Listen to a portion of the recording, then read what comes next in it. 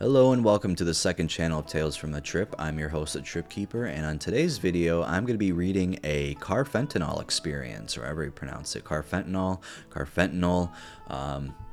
Basically, what Carfentanil is 100 times stronger than fucking fentanyl, and I don't know how there's an experience report about it, but we're going to find out. We're going to see maybe if this guy is fucking breaking our balls, but his username is Functional Junkie, and he made this 6 years ago. I remember hearing about this drug, and all I know is that it's just very strong, very potent, and I don't think humans are supposed to take it. Well, humans aren't really supposed to take any drugs, but we do. And but this one is like one of the really strong ones that, like, I don't even know how you would even get your hands on it to begin with. But I'm pretty pissed though. I wasn't even gonna make this video. I was in the middle of doing a damn SpongeBob character tier list, and I got like 30 minutes through. I was like almost halfway done, and I realized that Ozzy knocked my damn wire out of my the microphone, so everything sounded really loud, and it was using my computer speaker microphone, so it ended up being like shit. So I said fuck it, maybe another time. So that was a pretty good video though so far, and I'm pretty pissed that I lost it. So yeah, it would have been interesting. But this is called Multi-Week Carfentanil Experience Report. Let's get started. There really seems to be little real useful information about carfentanil from a user's perspective, aside from the usual paranoia about its potency. So here I am wanting to share some information about my experience. Much of this is probably completely unknown to humans in general, particularly because this drug has not been tested in humans, except this guy. I imagine much of my experience will be interesting to those in the recreational drug research business. Yes, and people who read stories too. I want to say that I'm not in any way endorsing the use of carfentanil. It can be a highly dangerous substance that could lead to a dependency that is very hard to break, not to mention death from overdose. Please, if you must experiment with this drug, take care and get a lot of naloxone beforehand. Yeah, I wouldn't recommend doing this at all. I don't know how you get your hands on it. I mean, if you do, I'd fucking save it and fucking put it in a museum, because that shit's pretty fucking cool. But if you're not gonna be staring at it, just get rid of it. I've been an opioid addict for nearly 13 years now. I have tried many different opioids and have kicked the various substances many times as well, staying clean for several months at a time until the stresses of life brought me to the point of relapse again. Yeah, you hate to see addict stories, man. Sometimes, you know, they just never get through it, and they're stuck in it forever. It's pretty sad, because it can only lead to like one thing. You can, you know, overcome it, which is really hard. It takes a while. And because you never really overcome it, like, you still gotta live the rest of your life, and you never know what can happen in your life to get you back on it. Like, something terrible happens. Same with drinkers who give up drinking, and, like, I don't know, they find out their wife is cheating on them, or their husband's cheating on them, whatever the fuck, roles reversed. Don't want to discriminate against anybody. And then you're like, well, my life sucks now, so I'm gonna start drinking. It's like, it's tough. You know, especially if you're an opioid addict, or if you're doing fentanyl, heroin. I mean, even if you try to stop that shit, it's gonna hurt. Like, physically, it's gonna fucking hurt. So, you know, it's really tough. You gotta be in a controlled environment. I don't know about, like, rehab. I heard costs a lot. I don't know if you'd want to go to a fancy one, but just, like, you gotta be in the care of somebody who can take care of you, and you cannot be working either. If you want to get out over that, you probably, I don't know. I'm going on a tangent here. I first tried carfentanil near the beginning of the year and was on it for about 3 weeks. Then I was unable to obtain any for a time and ended up taking a month break. Now I've been on it for almost 7 weeks. The attraction to carf is because price is great for the potency, and the half-life is something like 7.7 hours, meaning it lasts a long time once you take it. And that sounds like a fucking long time. I don't know what the half-life for fentanyl is off the top of my head, but it's definitely not that long. If you're coming from fentanyl or heroin habit, it's almost too good to be true. Yeah, well, we'll see if this is true or not. The experience taking it nasally was similar to fentanyl at the beginning. It causes a bit of euphoria, drowsiness, and potentially a sort of amnesia effect where one doesn't remember what one did in a dreamlike state.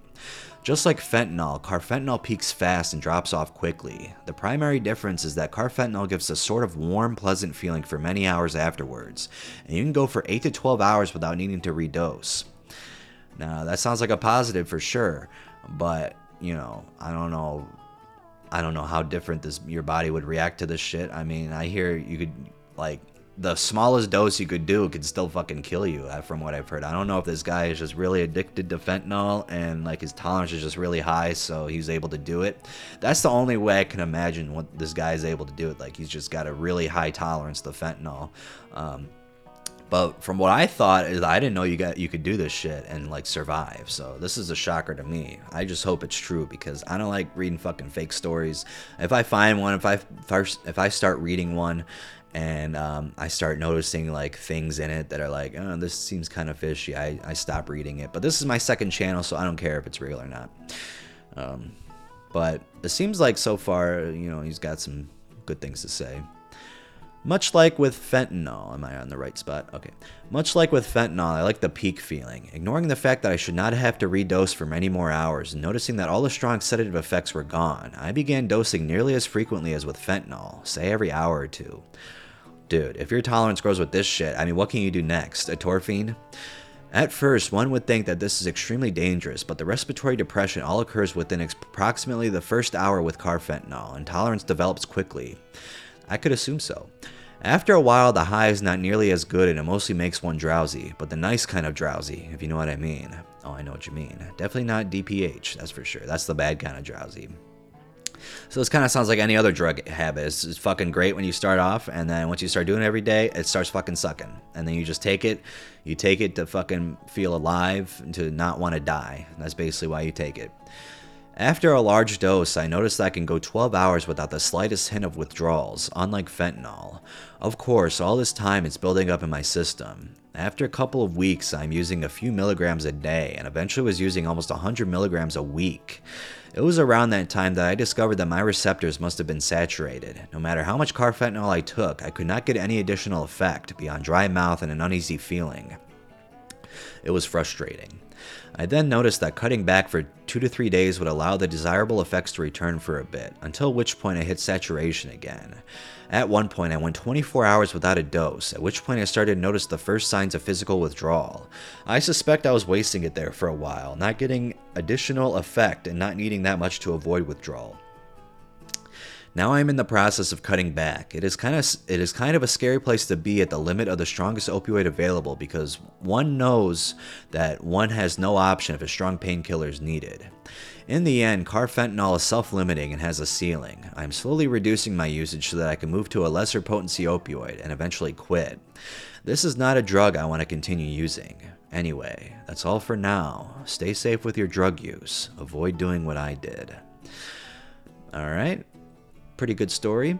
Someone commented, "Is this even possible? I was under the impression that carfentanil was so potent it was impossible to dose in humans safely. Hence its use as an elephant tranquilizer. How do you know you're getting carfentanil, not some other fentanyl analog or variant? Not doubting the veracity of your claims, I'm just genuinely curious. Nice report, be safe." When starting from a significant tolerance, yes, I can go through 25 to 50 milligrams of fentanyl per day at the point I tried carfentanil. Holy crap. Just starting out, the only way to safely dose is mixing it in with boiling water very well. Doses start in the micrograms. Alright, that makes sense. You don't need a scale if you measure to the nearest milligram and then calculate the right amount of water to use. It's rather safe to handle once you do that. How do I know that I'm getting carfentanil? Based on the potency is how I know it's legit. There is no mistaking the difference between regular fentanyl and carfentanil. You know it because that's the only other analog available with that kind of potency. In reality, what's available is probably not 100 times more potent than fentanyl, but it's probably at least 50 times, and that's hard to mistake. This person said, "Carfentanil is indeed deadly in the most micro of doses for a normal person. I have doubts for this person's claim, but tolerance in the opioid epidemic is real. I guess it's possible. Just, I don't believe it." And then someone commented underneath that, "It's true, I hit a 7-month-long binge on carfentanil. I would mix into a vape solution and smoke it. And just like OP said, after a while your receptors are saturated, so you won't wake up sick or anything. Also, you get to a point where you don't get high anymore. You just do it till you nod for a minute and then pass out. It's fun, but if you want to know what hell probably feels like, then try kicking a 7-month carfentanil addiction. No bueno. Wow. Well, I'm not going to discredit this guy's words. Honestly, it's possible. Like that person said, I mean, the opioid epidemic is pretty fucking strong, and these people are doing fentanyl all the time. I'm going to search up the overdose, what it is for it. What are the dangers of carfentanil? Yeah, there's a lot of dangers to it. Okay, so carfentanil is 10,000 times more potent than morphine and 100 times more potent than fentanyl. Wow. Carfentanil is so potent that it takes only 2 salt-sized specks to be lethal to humans. Damn. So that just goes to show you, man, like these fucking... You have to have a huge tolerance to do that shit. Like, it's crazy. I don't know. I didn't even think... Like I said, I didn't even know you could do this shit and survive. Here's 5 quick facts on carfentanil. Carfentanil, a synthetic opioid, is a white powdery substance that looks like it could be cocaine or heroin. Drug dealers mix it with heroin to presumably make the heroin stronger. I mean, how much do you gotta fucking mix to make it stronger? Like, and you just one fucking drop? I don't know. It is 10,000 times. We already read that. The drug is also used to tranquilize elephants and other large mammals. Okay. This drug is so powerful it poses a significant threat to first responders and law enforcement personnel who touch it by accident. In addition, people can overdose on carfentanil quickly. Multiple doses of the anti-overdose drug Narcan may not be effective. Users exposed to carfentanil can experience dizziness, clammy skin, shallow breathing, heart failure, and more. Probably a lot more than that. That sounds like doesn't sound that bad when you read it like that, but it's except the heart failure, that sounds pretty terrible. But there's definitely a lot more stuff that can happen. Yeah, I don't know. I'm assuming you need fucking Narcan might not be able to work. It'll help, but we'll see. I mean, we're not gonna see, but I'm not gonna do it. Damn. Wait, I gotta read this shit. I don't know if this is for carfentanil, but is that it? If we consider synthetic opioids, then for example, the lethal toxicity of carfentanil is close to that of some nerve agents. Wow. But it is much more difficult to produce a lethal concentration of its aerosol in open terrain over a large surface area. That's crazy. If it's stronger or close to that of some nerve agents, the lethal toxicity, then that just goes to show you need to stay away from it. Now, if there's a dealer that's putting the shit inside of the heroin or whatever, or fentanyl, then you know you might be too late before you realize you fucked up. But that, yeah, I don't know. I thought that was pretty interesting. I don't think I've ever read a carfentanil experience until then, so that was pretty cool. That's like finding like Quaalude reports. I haven't read any on my channel. I don't know if there's any out there. There probably has to be one. You just gotta search, really. That's all you gotta do. Because finding Quaaludes is like a fucking piece of history, dude. Pretty cool. But yeah, that was a carfentanil experience. I like doing opioid stories. I just did one on my main channel if you haven't checked that out. A benzo dope. Pretty fucking scary shit. So go check that out if you haven't already.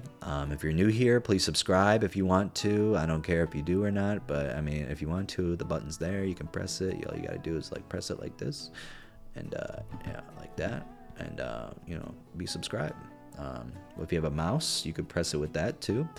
Press the like button too. Ellie, if you're not gonna subscribe, you know, give it a like. And comment down below if you want to. I don't know what you want me to do next. I might do the SpongeBob thing at some point. But just getting through 27 minutes of it and realizing that my mic was not in. I tested it before and it was fine. And then Ozzy had to walk right across my damn computer and I guess he knocked it out. See, with the wire that I have for it, it's like really loose. I got to buy a new cord. So it can come out really easily. So I got to be careful. But it stayed in for this one. So that's good. All right. Have a good one.